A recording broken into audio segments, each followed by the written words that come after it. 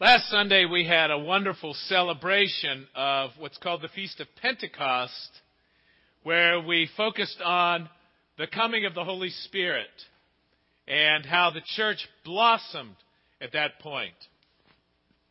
And today, which is traditional in the church calendar, is a reflection on, and you probably heard this in the readings, you may have heard it in the collect, a focus on the Trinity. They call this Trinity Sunday. And the Trinity is known as one of the great doctrines of the church. And that's not a term that we use very often in the church. It's not a term that we use very often in our daily speech. It's a term really that has fallen into disuse because of what people take as connotation from the word doctrine. That it's kind of a heavy word.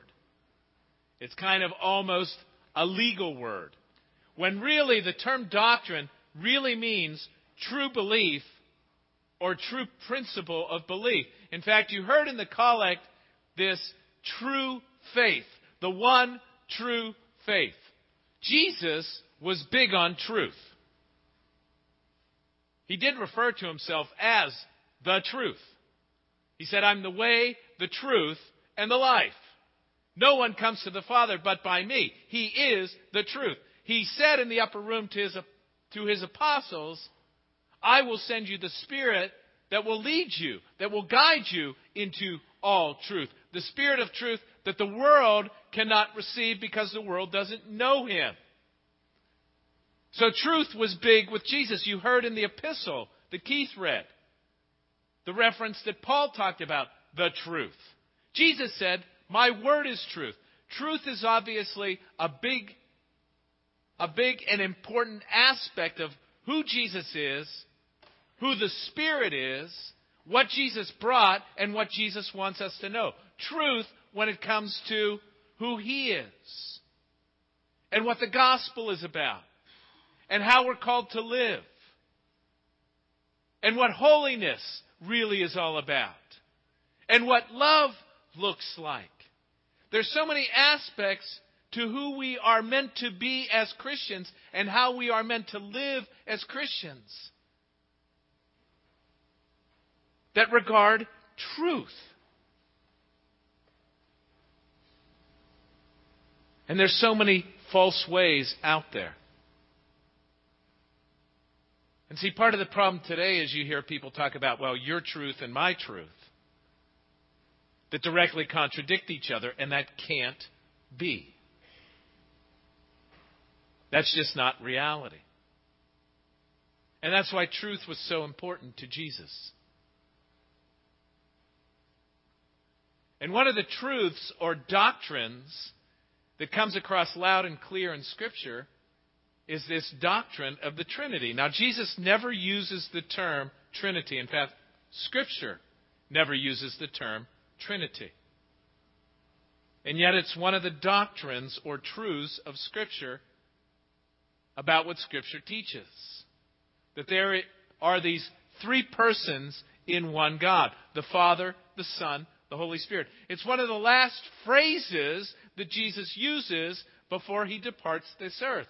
Go, therefore, and baptize in the name of the Father, and of the Son, and of the Holy Spirit. Jesus would teach, on the one hand, that there is one God, which is a reflection of what's called the Shema in the Old Testament. The Hebrew belief. Hear, O Israel, the Lord your God is one.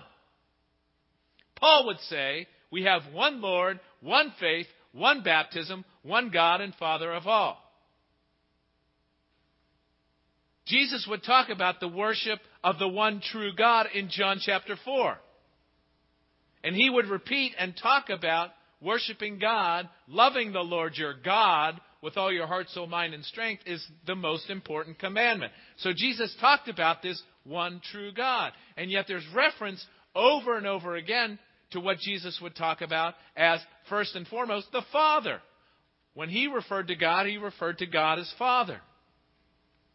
But He Himself was the Messiah. The Lord at one point would say, the Lord said to my Lord, sit at my right hand. in reference to the Messiah. He would allow Thomas to call him my Lord and my God. He would talk about the Holy Spirit as being God. So you get this impression, especially at this last moment, this reading we have in Matthew 28, baptizing in the name of the Father, the Son, and the Holy Spirit, that there are these three persons in one God.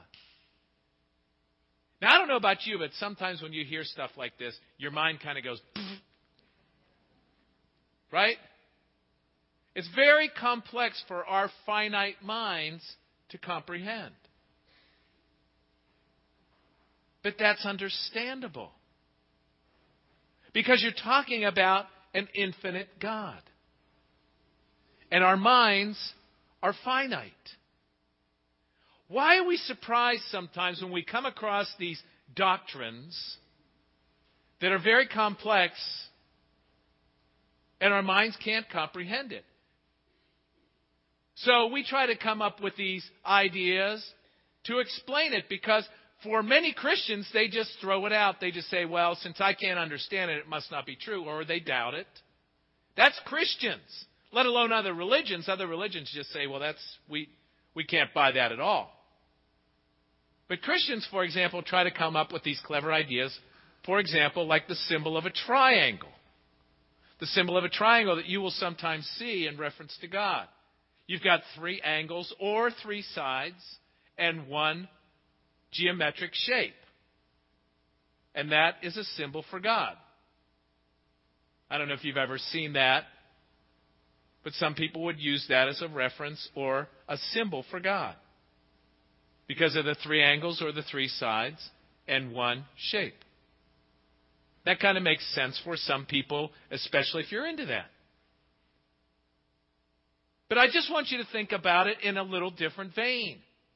And what I mean by that is, I will not be able to fully comprehend the whole notion and idea of Trinity, of God, three persons in one God, because we are finite and our minds are finite. Just to put it in perspective for you so that you begin to ease up on yourself in terms of, I got to understand this if it's true, okay?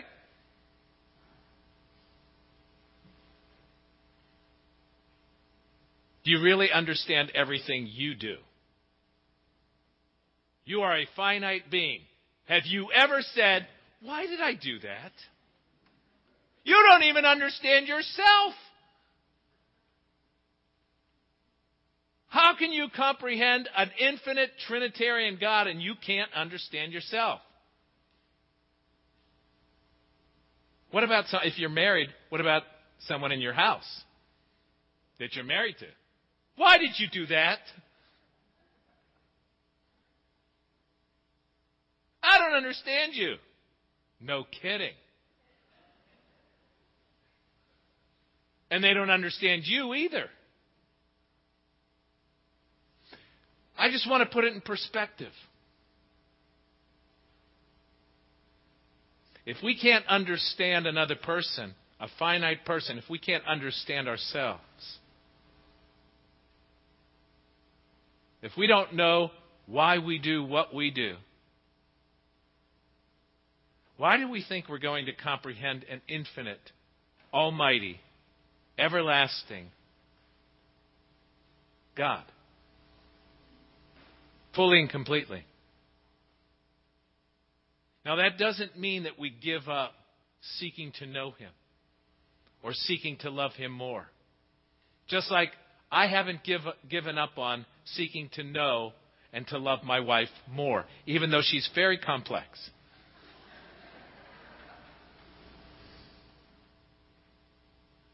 And she would probably say the same thing about me.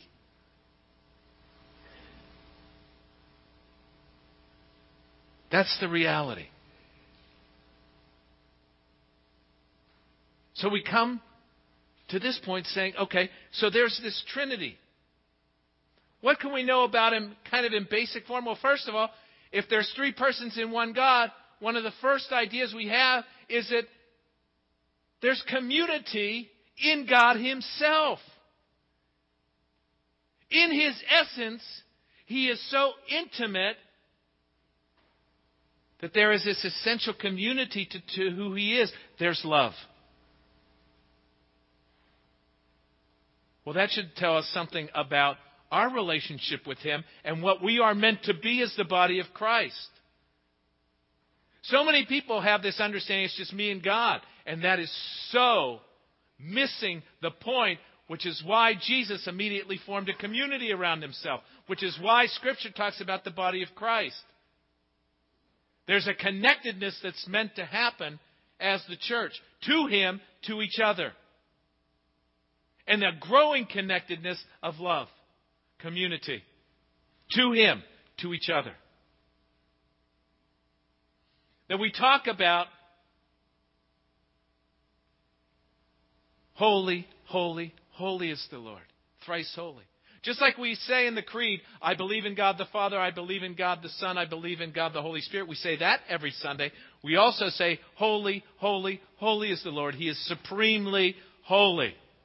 Three persons, infinitely holy. So that should tell us also something about us and the church. We are meant to be a holy people. That God, because He is so complex and so intricate and so pervasive, He's able to be omnipresent and omniscient and omnipotent. He is so great and almighty. Over and over again, because He is Trinity of persons, He is able to be so almighty and glorious in magnitude.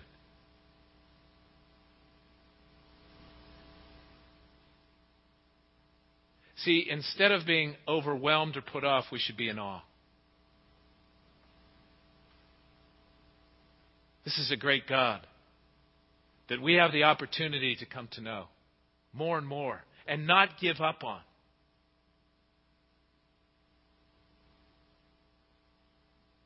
And when we come to understand the depth of who He is and the depth of His love for us,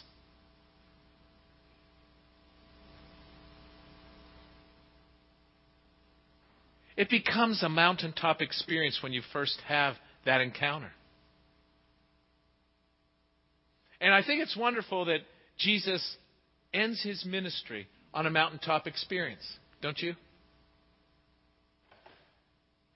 I think that's appropriate. Mountaintop experiences are something we see throughout Scripture. Moses, when he was given the Ten Commandments, mountaintop experience. Elijah, when he defeated the prophets, the false prophets of Baal, mountaintop experience. When Jesus had His transfiguration and His glory was revealed, and we see Moses and Elijah there, mountaintop experience.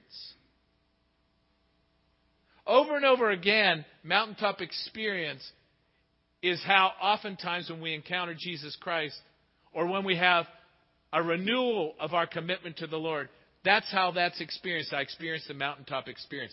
Sometimes people will describe their wedding day, their marriage, as a mountaintop experience, or the birth of a child as a mountaintop experience. But you know what happens when you're on a mountaintop? You got to come down. You always come down.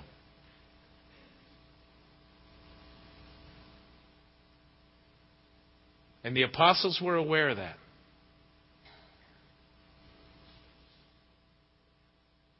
We're told at that mountaintop experience, that last encounter with the Lord, and some doubted. Why? Why did some doubt? Because they knew what was coming. Tomorrow was coming. The now what was coming. I remember when we brought Bethany home from the hospital, our firstborn. I mean, I was so excited to have a child. I love being a parent. And when we got home, it was like, almost like a China doll. Am I going to break her?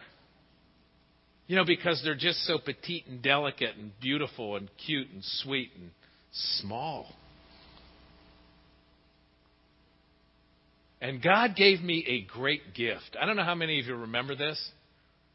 About 30 years ago, actually it was 31 years ago, there was an earthquake in Mexico City. Remember that? And about 11 days later, they found a lot of babies in the rubble of a hospital All of them alive. And I thought, thank you, Lord. That shows me that there's not a whole lot I can do to hurt Bethany.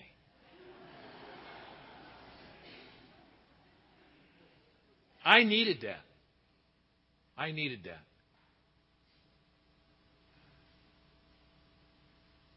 Because we always come down the mountain. There's always going to be struggles and challenges and pain. There's always going to be doubts and questions and challenges. Jesus knew that. Jesus knew that they were about to come down the mountain. And so he says what they need to hear as they're coming down the mountain.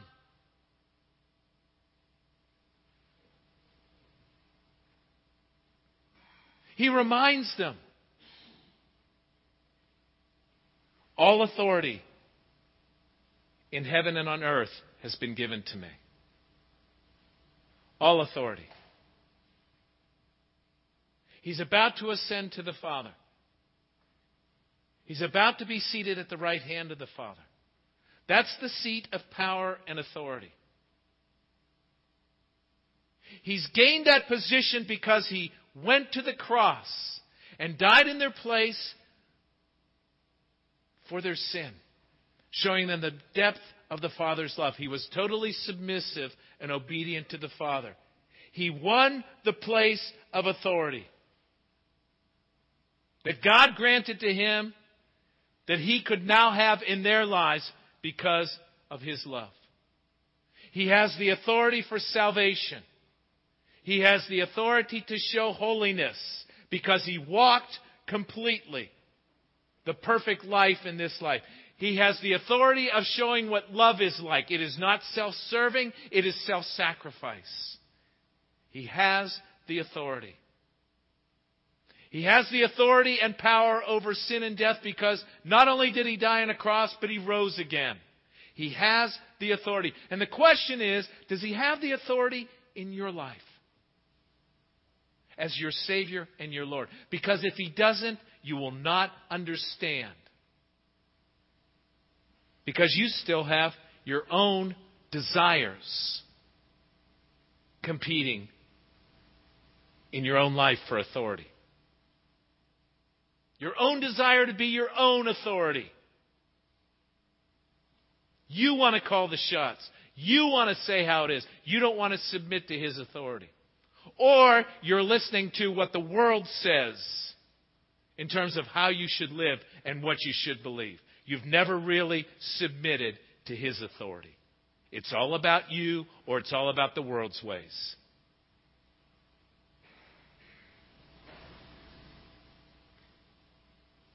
And Jesus says, all authority has been given to me.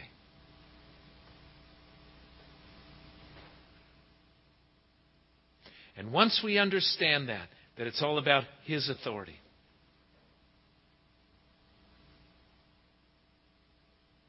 that we're not submitting to the competition of the world or the flesh.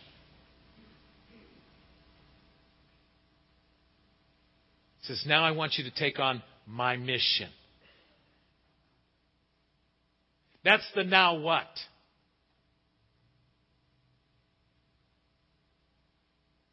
I lived it with you. I revealed it to you. I want you to take it on now. Go therefore and make disciples of all nations. That's what I've been sharing with you. The 3 years that I walked with you, I want you to take it on.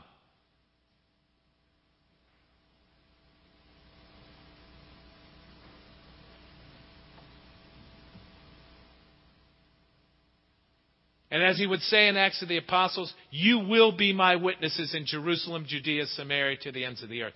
And we take that seriously here. Jerusalem is right here in Hilton Head. That we need to be witnessing and sharing to our neighbors, to our family, to our friends, the gospel of Jesus Christ, our own testimony. What's our Judea?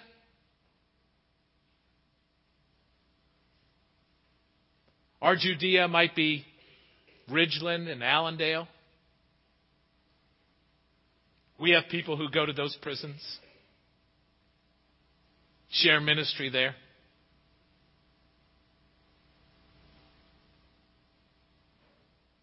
Our Samaria might be the people we support at University of South Carolina and Purdue. And our ends of the earth, when we send people to Honduras, Dominican Republic, Tanzania.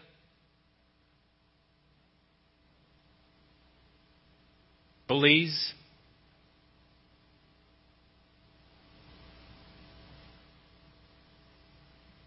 We take that seriously.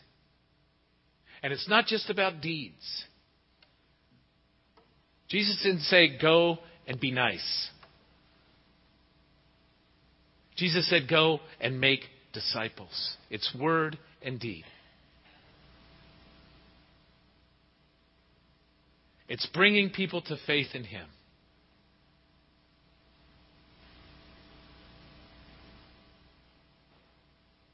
And we need to become more and more effective at doing that.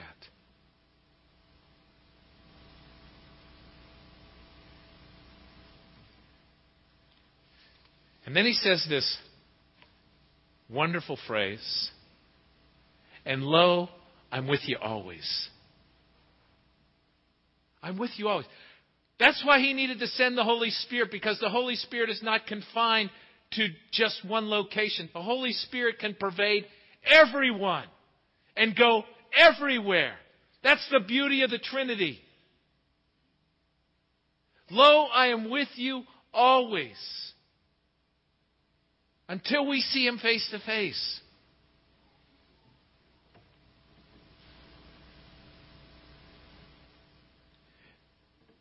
You know, sometimes people doubt, and I've heard people even say, where is God, or where was God when? I'm blessed with never really asking that or feeling that way.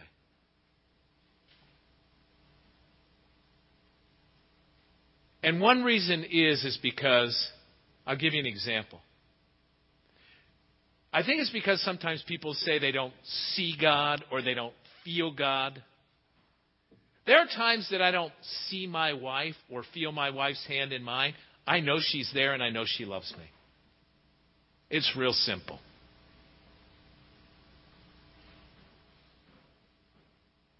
And so if I don't see God or feel God at the moment, I know He's there, and I know He loves me. There's no question in my mind. Because I accept that by faith.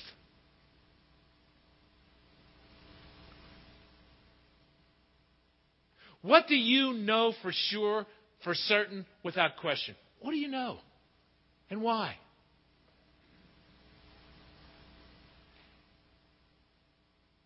We can say right now that we know the sun's out there shining. We can't see it. We're behind the roof. But we can say we know for sure. You know what? It could have blown up 5, 6, 7 minutes ago. It's true.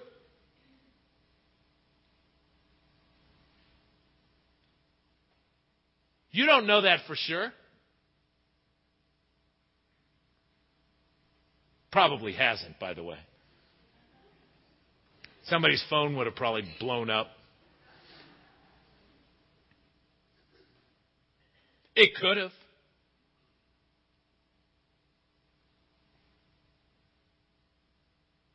But whether it has or not, you know what I know for sure? God will always be there. There is no doubt in my mind. I want you to answer the question for yourself. What do you know absolutely for sure, for certain, no matter what? Without question, there's not much.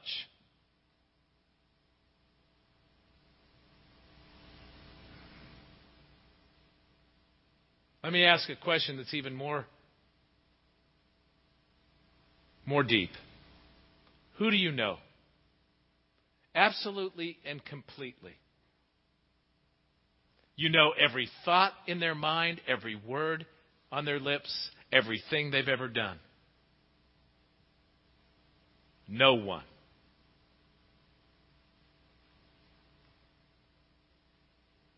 And so that brings us full circle. It's difficult to know the Trinity. It's difficult to know the Trinity. But what Jesus says that final time he was with his apostles is what we need to know. And we can know by faith. Not only can we know it, we can know it with certainty by faith. Who God is. Essentially, He is Father, Son, and Holy Spirit. The Father who loves us, who sent His Son to die on a cross in our place for our sin.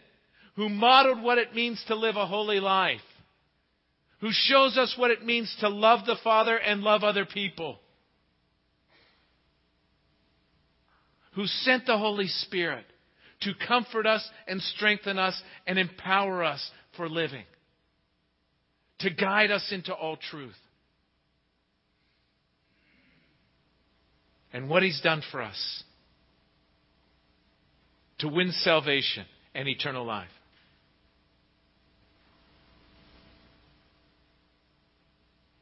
And He gave us a great commission. To share in His ministry.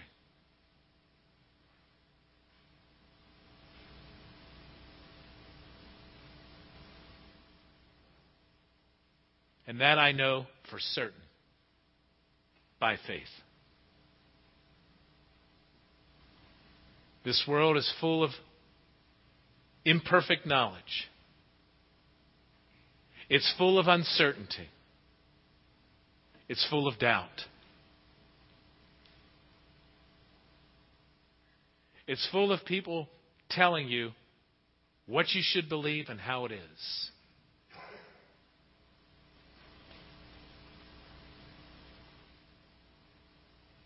But Jesus, in His final words before He left the earth, tells us what we need to know. All authority in heaven and on earth has been given to me.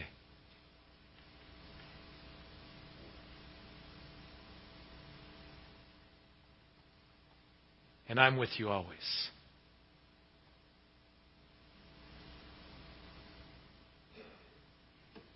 And therefore, share in my life. Share in my ministry. And as the writer to Hebrews says, I will never leave you or forsake you. Let's pray.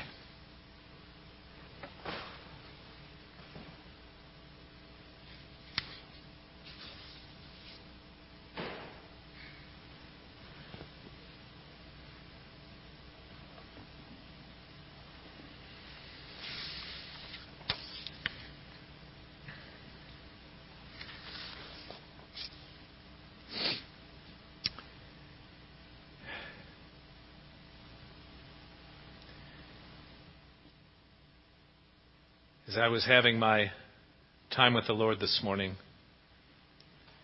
I was reading out of Andrew Murray's Daily Reader from Ephesians chapter 3. For this reason I bow my knees before the Father,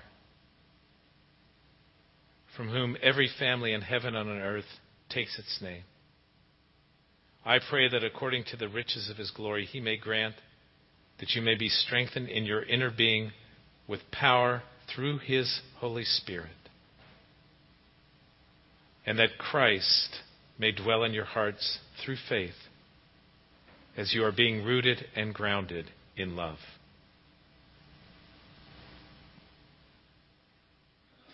Lord God, we thank You on this Trinity Sunday that You seek to reveal Yourself to us. As much as we struggle with our limited ability to fully grasp who You are,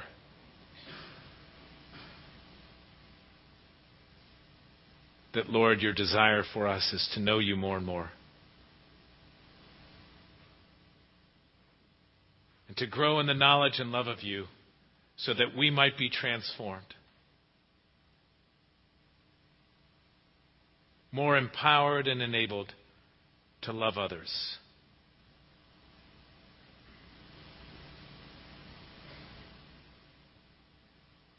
more effective in reaching others.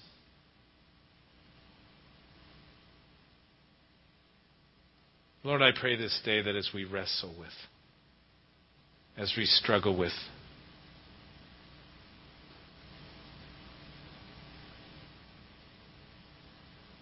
our own weakness, our own shortcomings, our own lack of knowledge, that you would cause us to grow in a greater capacity to know and to love you, to know and to love others, and to grow in the ability of carrying out your great commission, your mission on earth, as your church. And we pray this in Jesus' name. Amen.